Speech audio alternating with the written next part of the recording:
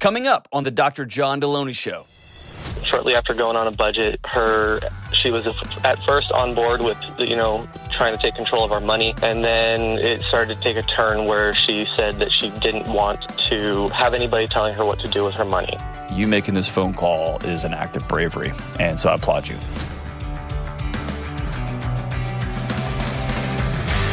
Woo! What's up? This is John with the Dr. John Delony Show. So glad that you're with us. Talk about mental health, relationships, schools, whatever's going on in your life, the madness, the good stuff, whatever's going on. If you want to be on the show, 1-844-693-3291. It's 1-844-693-3291. Love to have you on and walk alongside you with whatever's going on in your life. And it's rolling up my sleeves here, man. If you don't get the sleeve roll right, it's just kind of dumb. I don't know, dude. I'm a fashionista. I'm pretty incredible. We should do a segment on how to roll your sleeves up. I have a lot of opinions. Hey, if you don't want to call, go to johndelony.com/ask. That's ASK. johndelony.com/ask. And like we talked about last show, I'm excited to announce 5 new additions. Questions for Humans cards coming out soon. Here's a sneak peek at some of the new decks. We've got multiple decks coming out over the next several months. Some for very specific groups like educators and other places. But the 5 that we're announcing right now, Workplace Edition. So this is like I just started a new job, or I'm a new boss, I'm a new leader, or we're at a retreat and now we're all staring at each other, or we have leadership luncheons or whatever, and I don't like you guys. I don't even know how to talk to you guys. Now I've given you an entry point. And it is very, very lo-fi, very simple, and no apps. And you can tell everybody to put your phones away. Workplace Edition. We have Dating Edition. So we have the cards that the best-selling cards by far are the relationship ones, right? People are married, they've been dating for a long, long time, and we're gonna swan dive into this thing deeper. And I've had couples that are married for 20 years that circle back and be like, I did not know this stuff about my spouse, and we laughed and we cried. So these are dating. These are, hey, we're fresh off the internet, so let's meet in person. And now you find yourself over coffee or your first dinner or your third dinner, and you're like, what do we do now? We have talked about all our bands that we like and all the dumb stuff that happened to us in middle school and why I don't like my dad and why your mom is weird, and now we're stuck. And so these cards are for people who are just getting into relationship, into dating. And there's a girls' night out and the guys' night out. And I said last time, I was not a fan of these. Like, number one, I got no business writing a deck of cards for girls' night out because I've never been on one of those. And I don't know what happens on one of those. So we got some incredible women here in the office to help alongside that and to create some cards. And that way it wasn't just a bunch of dudes in a room. That would have been ridiculous.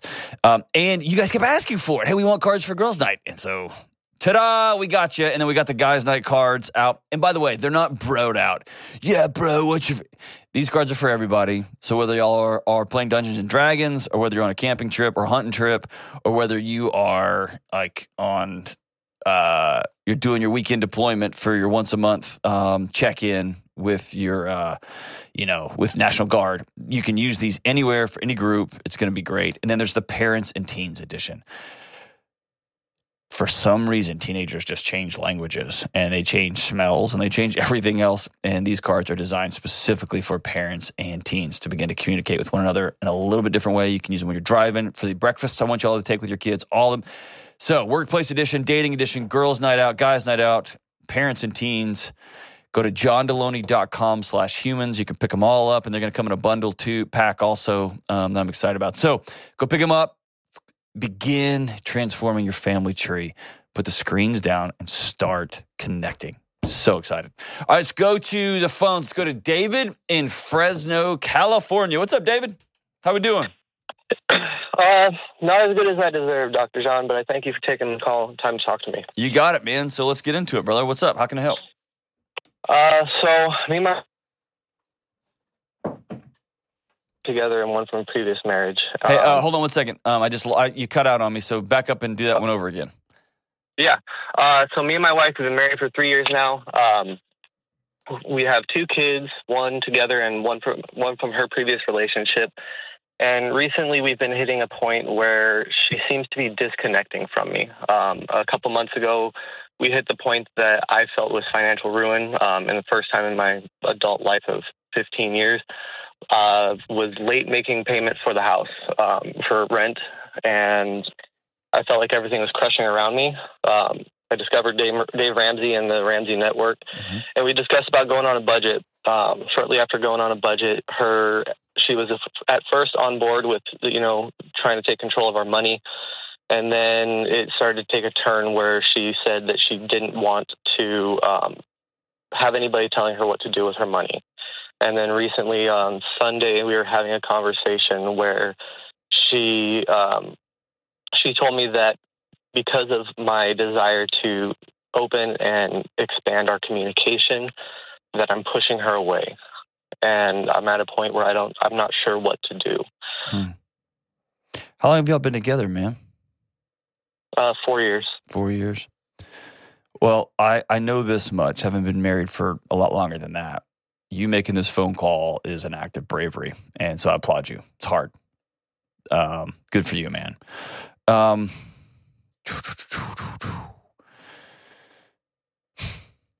Often when couples have these moments, these breakthrough moments. Actually, let me back up. What happened financially? What pushed you over the cliff? So she was unemployed for the last year after my daughter was born. Okay. Was she unemployed or was she being a stay-at-home mom? Being a stay-at-home mom, she started to do some small businesses because we were just skimming by on my income. Okay, here's the deal. The language we use truly matters deeply in some of these situations, okay? And so there's a difference between saying she was just sitting around unemployed and we chose for her to stay at home for a year with our newborn. In a mix of both. Does that make sense? One of those has some vitriol in it. It's got some character assassination to it. One of them is we agreed mutually we're going to scrape and claw our way by because we think this is more important in this season. Does that make sense? Yeah. And maybe y'all weren't that intentional about it. I wasn't as intentional about it. Okay. It was kind of a decision that she made, and I was told that this is what I'm going to do because I think that it's best. Okay. And from my perspective, there was looking at the numbers and the math of it. It was going to be a strong burden and trying to maintain the level of life that we were both wanting to live. Did you with bringing this new life? Did you sit down and have that conversation? Yes. I'm looking at the numbers and I'm scared about what's the next year is going to hold for us. I did. Okay. At first, it looked like it could be possible, but then I sat down and we were looking at the numbers for the next year, and I said, with the added expenses of diapers, clothes that are going to be coming every 2 weeks because the baby's not going to stop growing, I don't see how we're going to be able to make this work. And at that point, she said, well, then I'll start making baby clothes. I'll start making bows. And she started that business of hers online, but she wasn't committed to it. Yeah. It was I'll make it when I feel like it. I'm not going to go out and really try to sell these bows, but I'm just going to continue to buy the fabric to make the clothes that I want to make for my child. So you end up losing money on a side hustle? Yes. Yeah. Whenever I hear couples say they can't get on the same page, or somebody calls them in your situation, by the way, your situation is very, very common, okay? Often there's a backstory. And the backstory usually, not always, is something like a woman marries a guy who's a schemer. He's always got a plan. If we just do this, then we can get here. And if we can't do that, then we're going to do this. I'm going to buy this car and I'm going to flip it for this. There's always a thing going. So then when things get scary, we're broke. Like you are as a husband, and I've been there, by the way, where you're pacing around at night when your wife and kid are asleep and you have your hands on your knees because you can't breathe and you're like, I don't know how we're going to do this. I've been there. That's a scary feeling. Am I right? Yeah. So then you get on YouTube and you find Ramsey Solutions, which I work here because I happen to believe it's the best program that exists for walking people through how to deal with your money as a path to freedom. And then the next morning, she wakes up, you're all excited, you tell her all about it. I got this plan, here's what we're going to do. And your excitement wins the day for a few weeks until the reality of it wears off. And it's less about the plan, and it's less about unification, and it's more about how it was pitched, and it's just another scheme in a long line of schemes. And so putting her aside, like I want to set her over for a second, because at the end of the day, the only thing on planet Earth you can control is you, and that you can deal with. Do you have anger issues? Do you have frustration issues? I hear in your voice resentment. I hear in your voice like you're done and now you don't know what to do. Or I hear you in your voice giving up. And it might be financially, it might just be you're exhausted, it might be you're done with the marriage. I don't know where you are, but I can feel it on you. Tell me where you are. I'm getting to the point of burnout. Okay. Between working full time, I was able to get to a point where I got into a job and pursuing a career that I love and I'm super passionate about. And I got excited because I finally went from working in a job for a job and instead of working in a vacation as a vocation. Okay.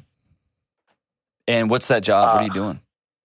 So I work in a recruitment team. Okay. I do entry-level recruitment specifying in veterans and people with disabilities. Love it. Awesome. And that's good work. That serves everybody, right? That's fantastic. And are you good at it? Yeah. Okay. I came on the team, quickly got recognized on a national level with the company. Cool. For my endeavors in the recruitment and the outreach that we do, creating community engagement across the entire nation between the company and veteran organizations. So, but you have another side to you. What is it? It feels that I feel that I have to handle everything. Why? Who told you have to deal with everything? It's the actions. I come home from work. I pick up my daughter, go home from work, and I have to. Is your daughter at daycare? She stays with family. What does your wife do during the day? She works as a bank teller. So she is working now. Yeah, she got a job a few months ago. She's working as a bank teller. Okay. She gets home shortly after I do, if not maybe just a little bit before, but because of where she works, I pick up my daughter. Okay. It's more cost effective because it's on the way home for me rather than her driving out of her way. Absolutely. And those are I've got memories of picking up my son and taking my son to school, taking my daughter to school that are great memories. Take me here, man. You and I could unpack this for a long time. I want to.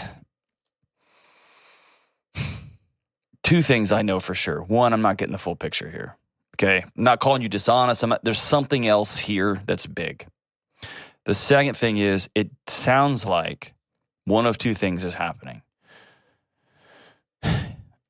Either, when I say something, I'm not getting the full picture.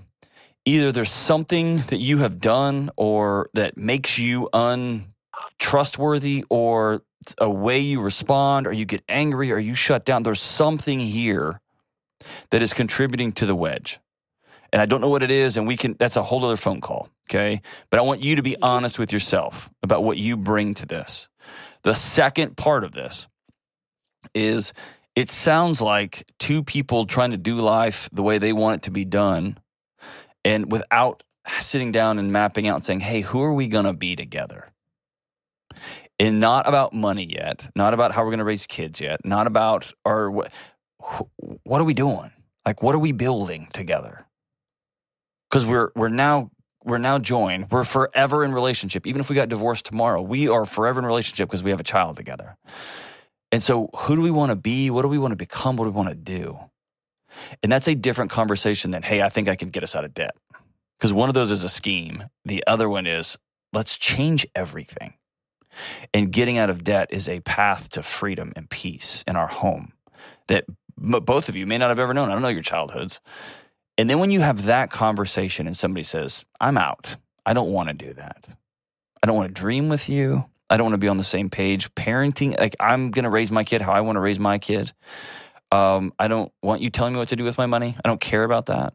Then we're going to look at things like, are there mental health issues? Does this person just not want to be married to you? And that's a hard reality to face, but we got to face it. Otherwise, everyone just gets miserable and we have to deal with that. You see where I'm headed here? It seems like there are some broad, deep, or I'll just tell you, in my house, we have a money conversation every 2 weeks or so, but for sure 100% every month when we get paid. We have a calendar conversation once a week. What does this week look like? What do you need from me this week? How can I honor you this week? It's going to be deposit week, so I'm going to be busier at work. It's going to be not deposit week. This is recruiting week. This is the end of the month, so we got to get our numbers up. Like it's being a part of one another's flow of life. And if somebody opts out of that, I do not want to participate in life with you. Now we're going to have big, hard conversations about, is this marriage viable? Does that make sense? Yeah, no, it does. Have you had those? What I hear often is people think they've had that conversation and they have not. Not to that level. Okay. It's been more of like a breeze over and like, okay, what are we going to do this week? Well, we've got A, B, C, and D going. Okay, well, I can take care of this. You can take care of that, but not in the depth of. There you go. How can I help support you? Well, and what you just said is beautiful because that's what's happened to relationships all across the country, especially during the pandemic, which is couples became great co-managers of a household. They are not a married couple with intimacy and connection striving to create something beautiful in the world and change family trees. You get the difference there? Hey, I got this task. You get kid. I'll get this. You pick up dinner on the way home. We'll collapse on the couch, watch an episode. Will you do bedtime? I'll get this. I'll do the diaper. And then we repeat. That's a life of co-management. It's a life of misery. And at some point, one of y'all will go looking for connection somewhere else, if not both of you. And it sounds like you guys met. Y'all been dating for 4 years. I mean, y'all, you've known her for 4 years. Then you got married relatively quick, right? And then you had a kid? Yep. Okay. And then you got into the pandemic, and then y'all had some major money issues. And so there's been one crisis after another, and it's hard to get your footing back when you're out to sea and you just can't seem to touch. And you're swimming as hard as you can, and you get one toe down in the water, on the ground, and then you're off back out at sea again. What I would love for you to spend a few minutes, a couple hours, writing down what you need. Not what you're trying to solve, not what you're trying to fix. Like, dude, my name is David, and here's what I need.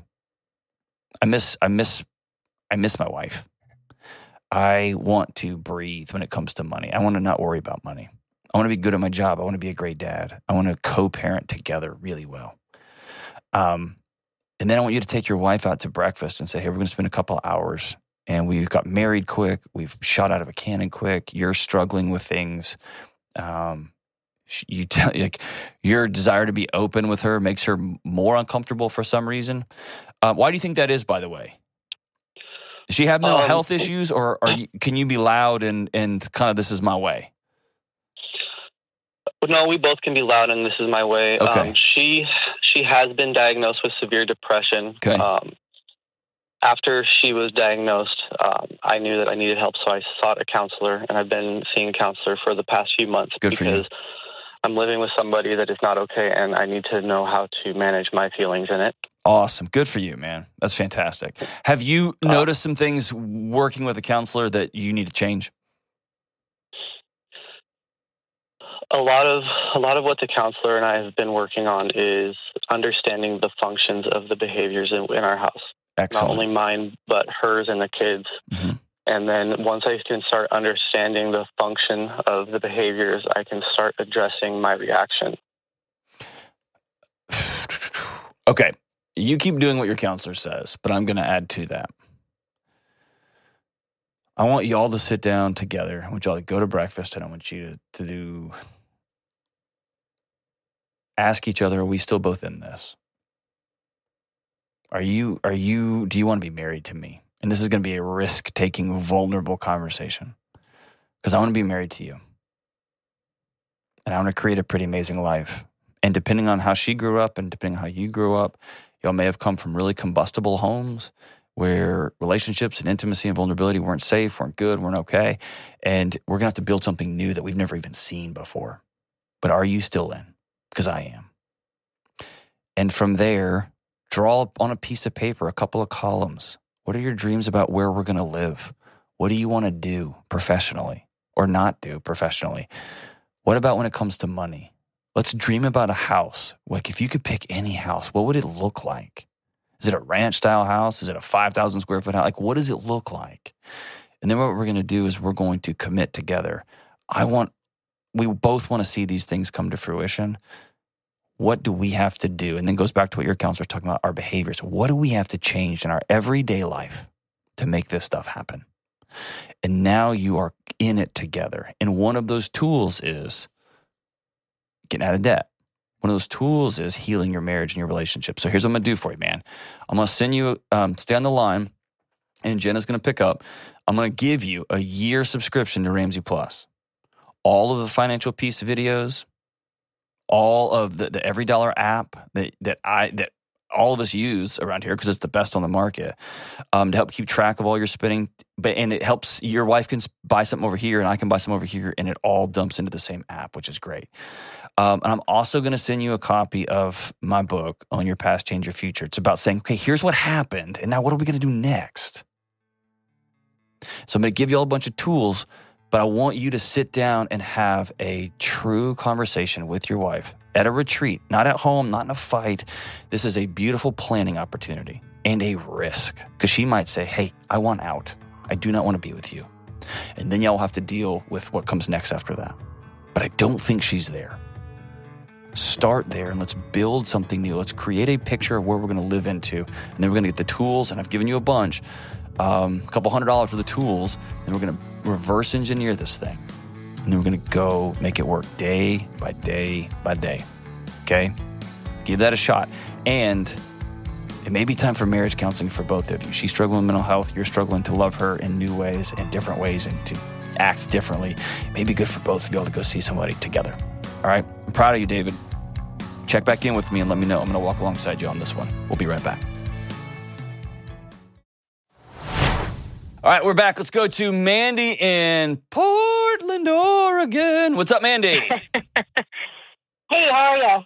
Dude, I'm dancing on the ceiling, Lionel Richie style. Great. What's up? What are you doing? Fantastic. I'm sitting in my car talking to you. Oh, sweet. I know, right? All good things happen when you have to hide in the car to talk. What's up? Well, yeah. So the topic of discussion is getting ready for school. So I decided to head down the road and have a conversation in peace. A bit of a backstory here, and then kind of the core of our question. I have a 15-year-old freshman. It's his first full year back to school since COVID. In 2020, we took a break and homeschooled him, so he's back with friends, which has been good and bad. Mm-hmm. Noticed the last few months that he's having a lot of difficulty, both kind of at home and school. He's generally a really mellow, easygoing kid. He's having a hard time keeping his grades up, not participating in class.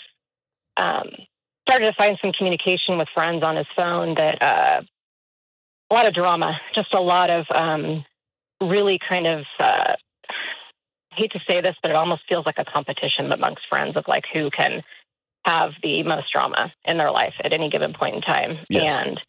And there was some stuff that was just flat out not even honest or truthful. So we called him out on that, just some stuff he was saying about his home life that doesn't even remotely happen. Mm-hmm. We did see some interesting conversations between him and his best friend, and his best friend did say at a point, you know, hey, are you okay? Like, you wouldn't think about hurting yourself. He's like, well, I've thought once or twice, but I would never do it. This is something that seems really outside of his character. But we asked him about that, of course. So now, you know, it's a comment. And then he did kind of go into some stuff that I hadn't heard from him before, like he doesn't like how he looks, and he's really thin and tall. He doesn't like his body, and he doesn't like this, and he doesn't like that. Which, understandable. Teenagers, a little bit tough. But as we started digging, we just kept finding more and more things, like just stuff on his phone that he knows he's not supposed to have. We keep calling him out on that, just struggling at home to do the smallest things, like use soap in the shower, like wash your hair. Yeah. Just these things that I know comes along with teenagers. But basically, anytime we shut him down on something, he's now kind of resorted to going behind our back and finding a new way to do it. So take away the phone, and the school kind of has free for all on their iPads. So then he's sneaking the iPad to talk to friends and doing things on the iPad. And they're supposed to be locked down by the school, but they're really not. We found out he's on it a lot at school during the day and not getting his schoolwork done.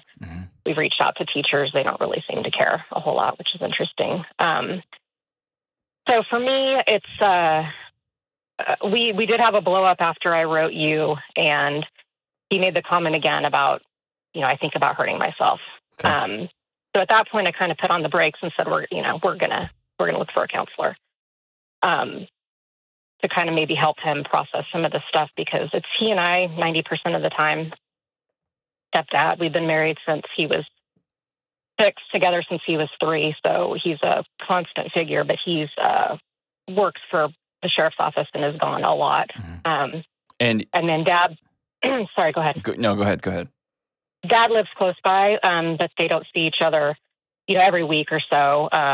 But Dad is great about helping. Like if he's grounded from something, he'll be consistent and follow through on it, but he's not proactive in terms of like, we're going to monitor how much he's on games, and we're going to have some boundaries, and we're going to have some, structure. It's just more like, hey, come on up, and it's kind of a free for all. So I don't feel like that's one more battle that I can't really take on and control. It's not my home up there. I spoke about what I feel is good for our son, but I can't really control that piece. So that's right. We're together a lot, and we're kind of battling all that. But at the end of the day, I'm kind of just trying to navigate through knowing that he's going behind our back and he's doing stuff. He's setting up like hidden gaming accounts. He's thinking his iPad in the middle of the night. He's kind of done all recon that he could come up with. Some of it very creative, but we have some core values in our house with honesty and trust, and we speak about those a lot. And it doesn't really matter what you do if you're honest about it.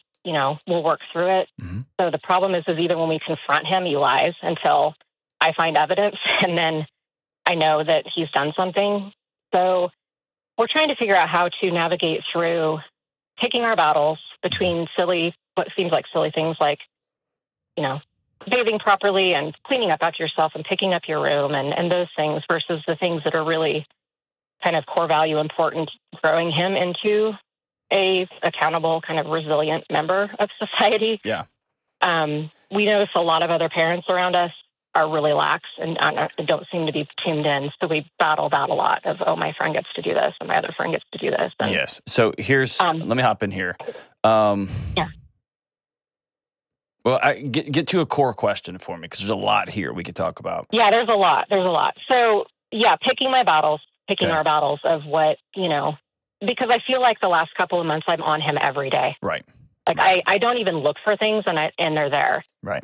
And it's exhausting, and I know that he's exhausted, and now there's this anger and there's resentment, and some days are fine, but other days are just fire. Yes. And so picking my battles on, not hammering him every day, but then on these bigger issues and the honesty and the being transparent and being honest about things when they do go down.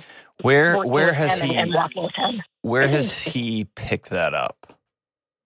I'm not sure. We've had instances before where he's come clean on stuff, and does you or his dad or his stepdad exaggerate things, get flustered about things, fly off the handle about? No? Okay, so it's just all... I'm not sure at his dad's house. I don't think so. His dad's pretty even-tempered. Okay. I definitely grew up with that, with explosive parents. And so that's a whole other part of this where I'm trying not to be like them. Right? So but I sometimes feel like sometimes do I go the other way? And here's the thing. When we're nuclear reactors, Like I said in a previous call, like when you're trying not to do a thing, our kids feel that. And so it ends up the same. It's less, right, than smashing a counter until, like, a cabinet until the door falls off. But if I'm sitting there raged out, staring at the floor because I'm so mad I can't look at my kid, and I'm saying, I'm not going to yell, I'm not going to yell, I'm not going to hit the counter, I'm not going to bang things, they're still feeling this nuclear reactor inside of me. And they find themselves responsible for the emotional reactivity of the adults in the room. And so backing all the way out, regardless of how long stepdad's been there, there's going to be this toggle, okay? There's going to be, until it's addressed with a counselor and it's addressed with you and directly, and this is a process, right? This isn't just like a one conversation over dinner kind of thing. He's going to, as he gets older, begin to ask the question, what was it about me that dad didn't like and why he left? What was it about me? What did I do to contribute at that young of an age? How have I had to navigate this relationship with this new stepdad? And it's kind of weird, and it's going to be normal for him to pull away from that and think that his real dad's the greatest guy ever, and then that will switch completely, and then you're the bad guy, and then he's the. There's going to be that natural back and forth, and the word that I love that Dr. Gabor Mate uses to describe that is just internal chaos inside of a kid. Okay? And so when I'm trying to get to the bottom of these type of things that you're mentioning, the two words I'm going to always go back to are connection and chaos. Where does this human being feel plugged in to the point that he can drop his shoulders and say, here I am? And if every interaction is, did you use soap? Oh my gosh, how are you in there? What are you doing in there? Use soap. You told me you don't like how you look, and look at your acne. Or whatever's going on with a 15-year-old boy, right? Exactly, yeah. Then what the child knows, I don't get connection there. I get lectured. I get combative interaction. And I have to have that relationship with my parents, and so I'm going to keep coming back. I'm going to keep coming back. I'm going to keep coming back. But I'm going to go find connection somewhere else. And if I can find connection with people who all wear all white goth makeup and listen to slow droning metal music, cool. I'll find connection there. If I find connection with people who are, oh yeah, well, you know what's going on in my house? Oh yeah, well, guess what's going on in my house? Then I'm going to find it there, because that's where I'm able to ring a bell where people will go, oh, tell me more about that. Because he doesn't get that at home. He gets, pick up your room. What are you doing? You know what I'm saying? And then when he looks around the landscape, it's somebody's missing. This guy's trying his best and I like him, but he's also, if I like him, then I'm being disloyal to my dad. And if I'm disloyal to you know what I mean? There's just this toggle going on. And then, man, you hand somebody a screen and it's a giant pacifier. It's a giant joint of the most potent marijuana. It just calms everything out. And it's hard not to keep going back and keep going back and keep going back. Here's how I'd parse this stuff out. When it comes to, I'll just tell you about conversations I've had in my house. Is that cool? The conversations I've had in my house, my son's 12, is there's been a few seasons when I've sat down and said, I love you, and I've talked to you about, wearing your clothes. I'm going to stop having that conversation. I'm going to stop talking to you about your hair. Because here's what I know. There's a Darwinian thing that happens. He's going to have a friend that's like, is that what you're wearing? And then that will put an end to that, right? Or he'll get with a group of guys who all love that he wears his clothes that way. And good for them, right? I am going to make a conscious decision. I'm out on that. If you want some help with acne, with a workout program, with a thing, I am all in it for you. I will walk through hell with you. But I'm going to stop hounding you. Yeah. When it comes to honesty, you got to be honest here. You got to be honest here. Here's a great bridge, and you've probably heard me say this if you listen to the show regularly. A great bridge to honesty with a kid is a notebook that you and him share. And you say it's private, and you put it on his bed and say, here was how your day was. And all I want him to, he has to respond to it and put it back on your bed when he's done. He can write 15 paragraphs. He can write one sentence. Today was fine. And I'm not going to hound him for his answers, but I'm going to keep showing up. I'm going to keep showing up. And this is a 5-month game, a year game. But what you're doing is just giving him a place where he can write it down and be honest. Because right now, interactions he's learned are not safe. And I'm not saying you were wrong or out of line for getting onto him about using soap and bathing and put his clothes away. All those things are normal. They just begin to add up and add up and add up. We will have, I think it's 100 years. I think we've created a generational curse by what happened with the 2 to 3 years of kids being stuck. Okay? I do. Yeah. And I'm not going to, that's just an is. Kind of like I got to deal with gas prices right now, and me losing my mind about it and getting angry and raged out and punching things. It solves nothing about gas prices.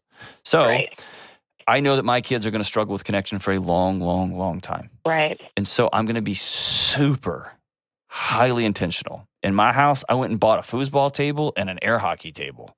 They're cheap. I got them off the internet, and they're not going to survive my kid's childhood. But my son said, Dad, friends don't want to come over here. We don't have any video games. And so we stare at each other. And so, okay, cool. I'm going to give you all that too. And by the way, hey, to my wife, we're going to budget once a month. We're going to take the kids somewhere and do a thing.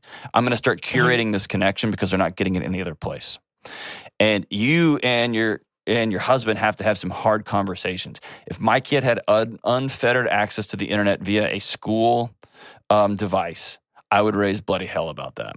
I'm already not cool with the Chromebook stuff, but I've been convinced that there's enough supervision on those to at least block the majority of the stuff. Well, what we learned is at the elementary and junior high level, they're really locked down. We had no idea at the high school level, they do nothing. He can go on YouTube. He can do whatever he wanted. Yeah. So it's driving me mad because I send him off to school with this tool that they've given him. Right. And then they call me and say, well, your kid's not doing well in this class because he's not participating. And I'm like, well, here's why. And I would have conversations like, well, then you got to come up with an alternative assignment for my child. And we'll put him through the ARD process. But he will not be on screens. Because his screens contribute to the following behaviors. And so if you have to go some ADA route, I'm sure there's a path you could take. I don't know, dude. I'm shooting it off the hip here. But I'm going to tell my school, you've got to come up with alternative assignments because you all have not put in the in the structures for this device, these tools you're handing these children. And I'm not going to give my kid unfettered access to all the pornography in the world and all the violence in the world and all of the crazy conspiracy nonsense and all of the fill in the blank. I'm not going to give him access to all the distractions from the actual learning that's going on that takes place between a teacher and a student. And so I need y'all to come up with some alternative things. And your kid is going to hate it. I know that. It's going to feel weird and isolating and whatever. It's the same as saying, hey, when we were kids, you can't go to a party at that kid's house because his parents don't have supervision and they let you all drink. I'm not sending you over there. And, oh, Mom, y'all hate me and whatever. No, I love you so much. I'm going to step in the gap. I'd rather you be mad at me. But that's going to come back to some core values. One of my core values is it's my job to do what I can to help you be safe and to protect your mind and to protect your body.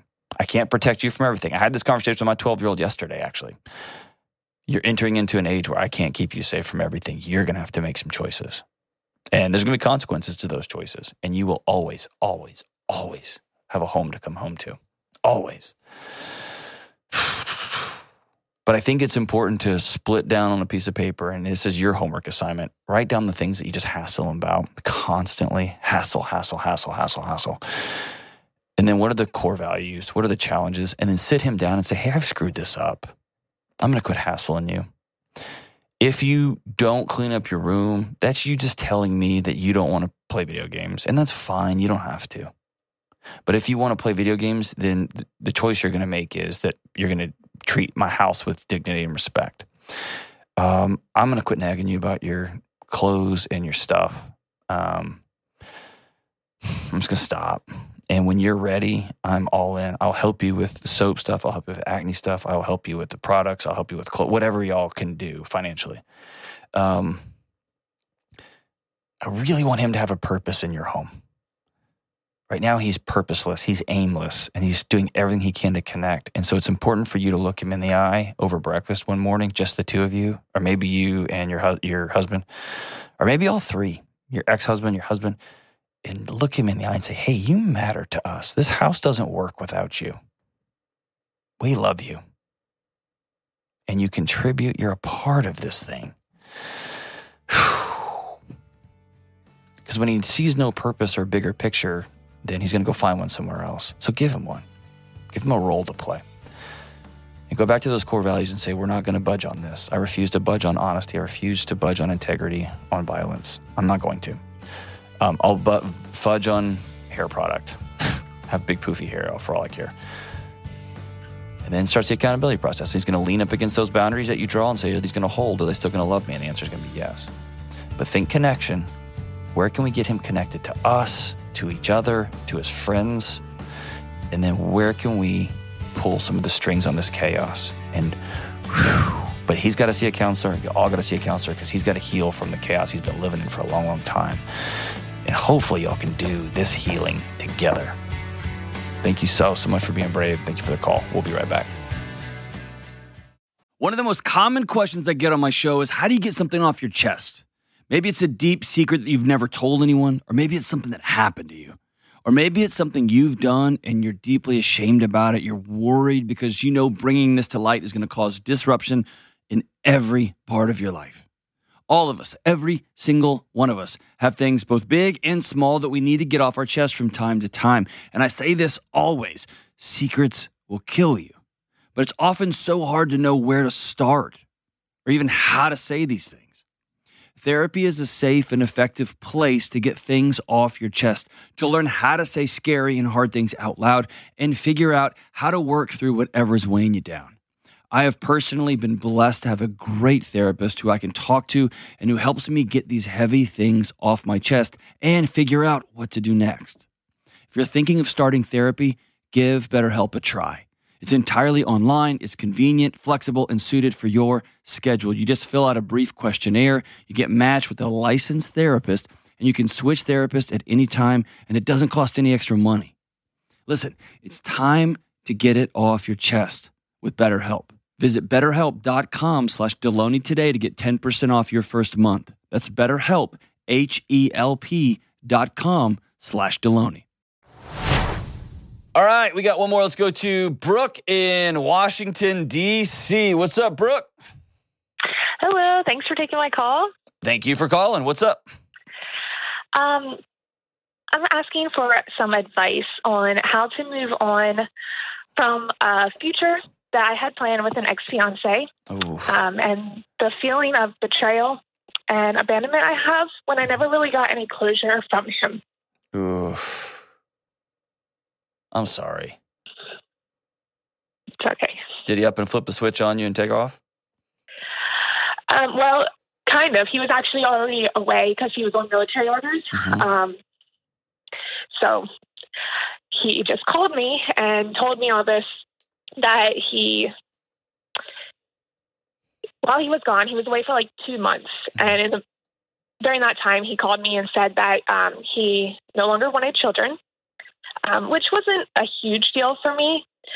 But he also said that he doesn't believe in God anymore and considers himself agnostic now. Mm-hmm. And that was a bigger deal to me because my faith is important to me. Mm-hmm.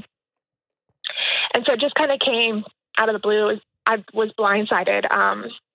He left here in January and told me all this beginning of March, and I haven't seen him since. When he called you, did he end the relationship? No. Or he's like, hey, I still want to get married. I love you. Just we're not having kids, and I don't believe in God right now. Yeah, that was kind of how it was. He. And so did you break up with him? Is that why he's the ex-fiance now? I don't know. I say he broke up with me. He would say that I broke up with him. I think. Basically, I didn't want us to make like a rash decision over the phone. I asked him if he would like go to counseling with me when he got back, but for whatever reason, like over the phone conversations and texting when we weren't together, just one thing kind of led to another, and I kind of told him I wanted to postpone the wedding, mm-hmm. And because I didn't think there was any way we could like work through that. And still get married. We were supposed to get married in July. Yeah. And so that's what I said. He took that as like I was breaking up with him because I told him I would he had some furniture at his apartment that was mine. Mm-hmm. And I told him hey, I'll get my furniture out until we figure this out because I was moving. I was I need to move to another apartment and take my stuff, even though I didn't live with him at the time. So, hey, Brooke, I just met you 2 minutes ago, and it sounds like you broke up with him. And you might regret it. You might know it was the right thing for you and be devastated by it. But all healing starts with ownership of what we do or what was done to us. Yeah. And I guess I did. I kind of was the one that ended it because I didn't see how we could make it work at the time before we even went to counseling or anything. Yeah, and hey, you don't have to explain your boundaries to me. They're your boundaries. One of your boundaries for being married to somebody was I want to be a mom. One of your boundaries for being married to somebody is I want faith to be a central part of my life and our relationship. And somebody you were with who had previously committed to those things changed. Yeah.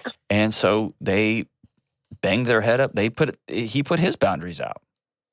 Mm-hmm. And suddenly you found yourselves in two neighboring homes that were completely walled off from one another. Yeah. Right? And so what we have to ask ourselves about our boundaries is, are these things fixed for me? Or are, this is going to sound crazy. I used to be obsessed.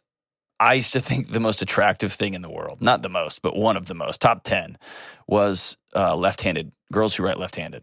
I don't know why. I just have a thing. And I love girls who have lots of tattoos. It's just a thing.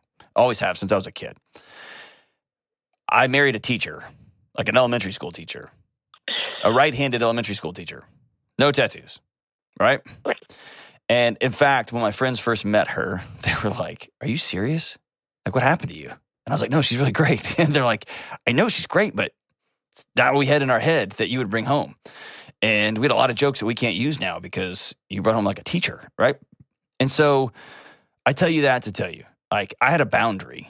My wife's going to be like this. And then I met the woman who is my wife. And that I had to look at my boundaries that I had drawn that were 19 years old. They were idiotic. And I had to change them because they were dumb. And then there's other boundaries that had she said, "Hey, I don't, not only do I not share your faith system, but I don't ever want it mentioned in my house. Our kids, if we ever have kids, are not going to have any sort of connection to this. Or you can go do that on your own, but we're not doing that." That would have been a big deal for me. Yeah. And I'll also tell you, I've been through years of my marriage where I've been agnostic. Where I think the whole thing's just stupid. The whole faith thing's just dumb. The whole thing's ridiculous.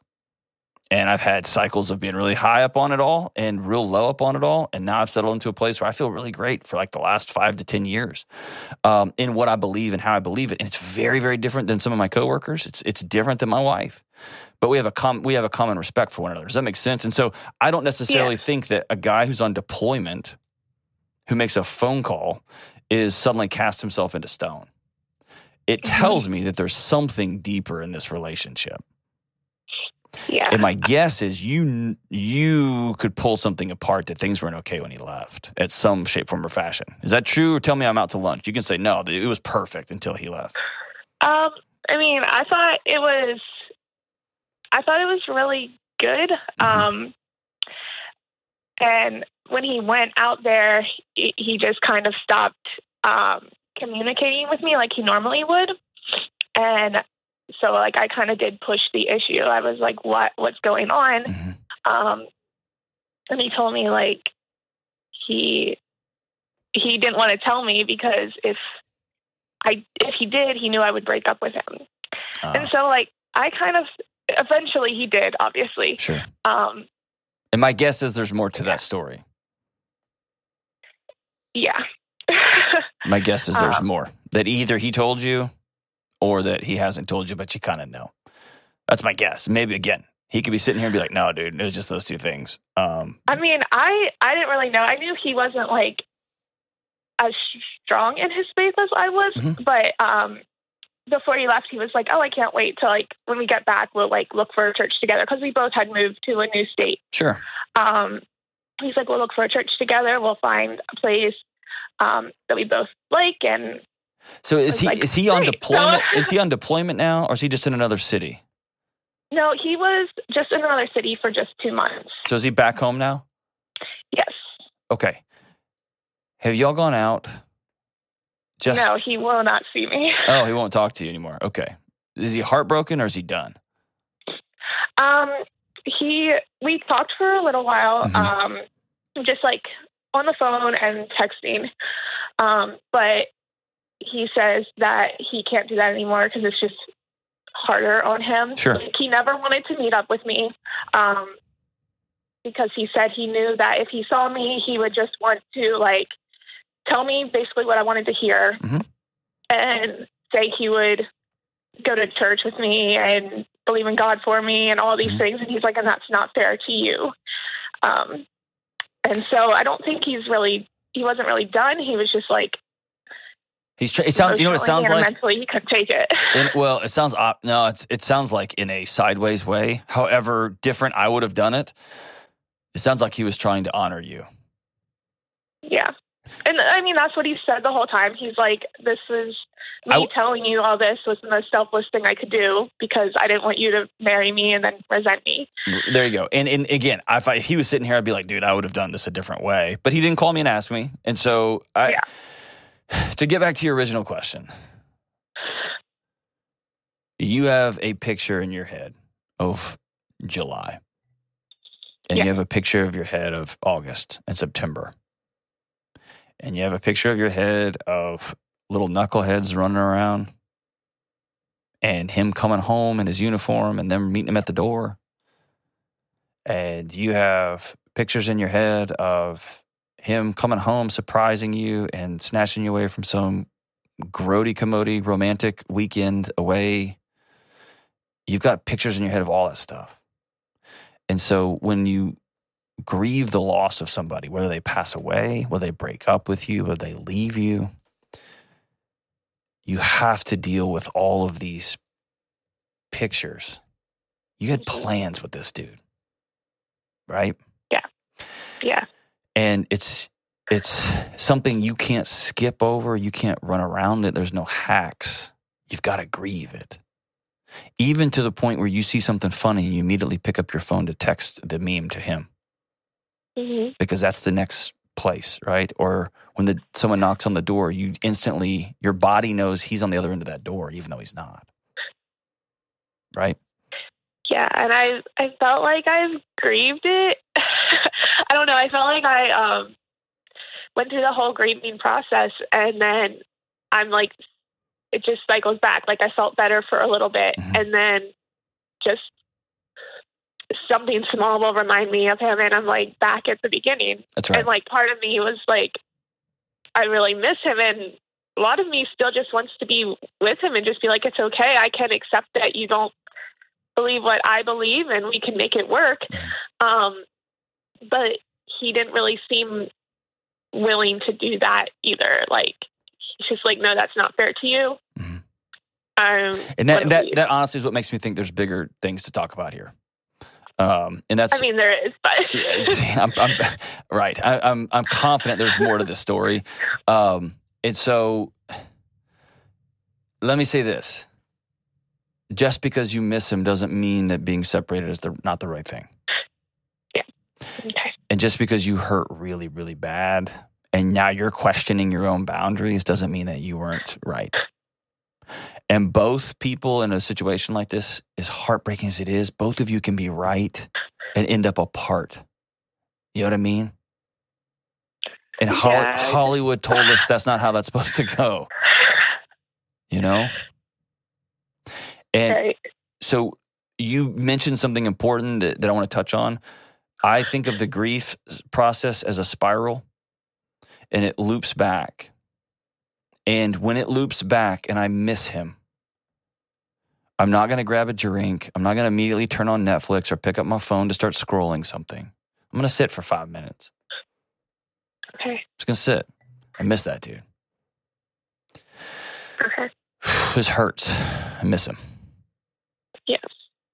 And I feel like I've really, I don't know. I also feel like I hurt him because, I mean, he has dealt with issues of abandonment before, and he said he felt like I abandoned him. And so you have some guilt there. You have some guilt there. Yeah, and then he also said, like, through this whole process, he's just been pushed further away from what his faith, what he had in, or what his faith was. And you got to be careful because now he's projecting himself onto you. He's making choices about those things now, right? Mm-hmm. He's choosing to not see you and to not have closure. He's choosing he chose to dump a lot on you on the phone, and he chose not to receive your return dump back on the phone, right? So comes a point when if he wants to walk away from his faith even faster, great. He's choosing that. That's not something you made him do. Right. If he chooses to not talk to you because talking to you hurts so bad, that's hard to hear. And it's important to go, and I said it's a spiral. So what happens, what I've seen happen over and over with folks is it loops back, and every time it loops back, if I'll sit in it for a second, for 5 minutes, for 10 minutes, the next time it loops back, it's still there, but it hurts a little bit less. And then it hurts a little bit less. Where I see most people get hung up is they don't want to let go. Yeah. That's what I'm having trouble doing. And that means you haven't grieved it yet, right? You've hurt. You've been in pain. But grieving is the process of acknowledging reality. This is the way this is. And then asking yourself that scary, terrifying question, what do I do next? Right? And you've been connected to a guy that's probably a pretty good guy. And he's definitely strong. He's got all the good character, all the stuff. But it's been it's been an anchor point for you. And now it's a matter of what's next. I wish there was an easy way. I wish I was like a biohack. All that's just nonsense. There's one way through it. One other thing I'll recommend to you, Brooke, is you have to have other people with you while you're grieving. Grief demands a witness, as the great David Kessler says. You got to have other people with you. So you got to have girlfriends that you hang out with, that you're honest with, that you say, hey, I'm just not doing okay today, that you text, today's a low day. I miss him. Or today's a great day. Let's go out. Let's go do something fun, right? Or I don't feel like going out, but I'm going to go anyway because I'm going to end up having a good time with these 2 or 3 or 5 or 6 girlfriends, whatever. But make sure you've got friends that you're connecting with. Stay on the line. Jenna's going to send you a copy of my new book, Own Your Past, Change Your Future, and it will walk you through the grieving process. There's a whole chapter on grief and what do I do next. I also think it's in this situation. I know there's more to this story, and man, I'd love to unpack it if we had time. I think it's worth saying, hey, when you're ready, breakfast is on me. And I'll meet you at any IHOP or Denny's in the area. We'll meet at 10 o'clock in the morning on a Saturday. It's on me when you're ready. I'd love to talk. And you can send that in a handwritten letter, not a text message, a handwritten letter. Just say, hey, I'd love to talk with you. I miss you. And I know you're hurting. But one day when you're ready, I'll be ready too. So sorry. I wish I had some big fancy dust I could sprinkle over this one, but this one's going to hurt for a while.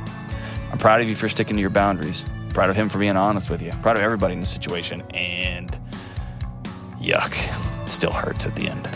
We'll be right back. Hey, what's up? Deloney here. Listen, you and me and everybody else on the planet has felt anxious or burned out or chronically stressed at some point. In my new book, Building a Non-Anxious Life, you'll learn the 6 daily choices that you can make to get rid of your anxious feelings and be able to better respond to whatever life throws at you so you can build a more peaceful, non-anxious life. Get your copy today at johndeloney.com. All right, as we wrap up today's show, it is a heavy show. This is heavy, right? Man. It's one of my favorite songs ever. And by favorite, I mean I've never even heard of this person ever. I've never heard this song in my life. But I'm going with it. It's one of my favorites. and it's by the great Marshmello and Demi Lovato. And the song, I hope those people are cool. The song is called I'm Okay Not to Be Okay. And it goes like this. Feeling like a drop in the ocean, but don't nobody notice. Maybe it's all just in your head. Feeling like you're trapped in your own skin, and now your body's frozen, broken down, you've got nothing left. When you're high on emotion and you're losing your focus and you feel too exhausted to pray, don't get lost in the moment or give up when you're closest. All you need is somebody to say, it's okay not to be okay. When you're down and you feel ashamed, it's okay not to be okay. All right, I take that back. That's a good tune, man. Well done, everybody. Hey, we'll see you soon on the Dr. John Deloney Show. Coming up on the next episode. He had an affair about 10 years ago, and I told him if he had ever cheated on me again, I would leave him for good. And recently, he got fired for sexual harassment at his job. Can I ever trust him again? Forgiveness is for you. It's not for him. Forgiveness is you holding this brick that he placed in your hands. A brick of infidelity, a brick of lack of trust, a brick of dishonesty. And forgiveness is you setting that down and saying, I'm not carrying your stuff anymore. Okay, so I got married in November. This is my second marriage. Okay. We don't live together. Why don't y'all live together? Because the housing market is still high here. We're just kind of sitting and waiting. I guess y'all get together for weekend hookups or whatever, but like this isn't a marriage.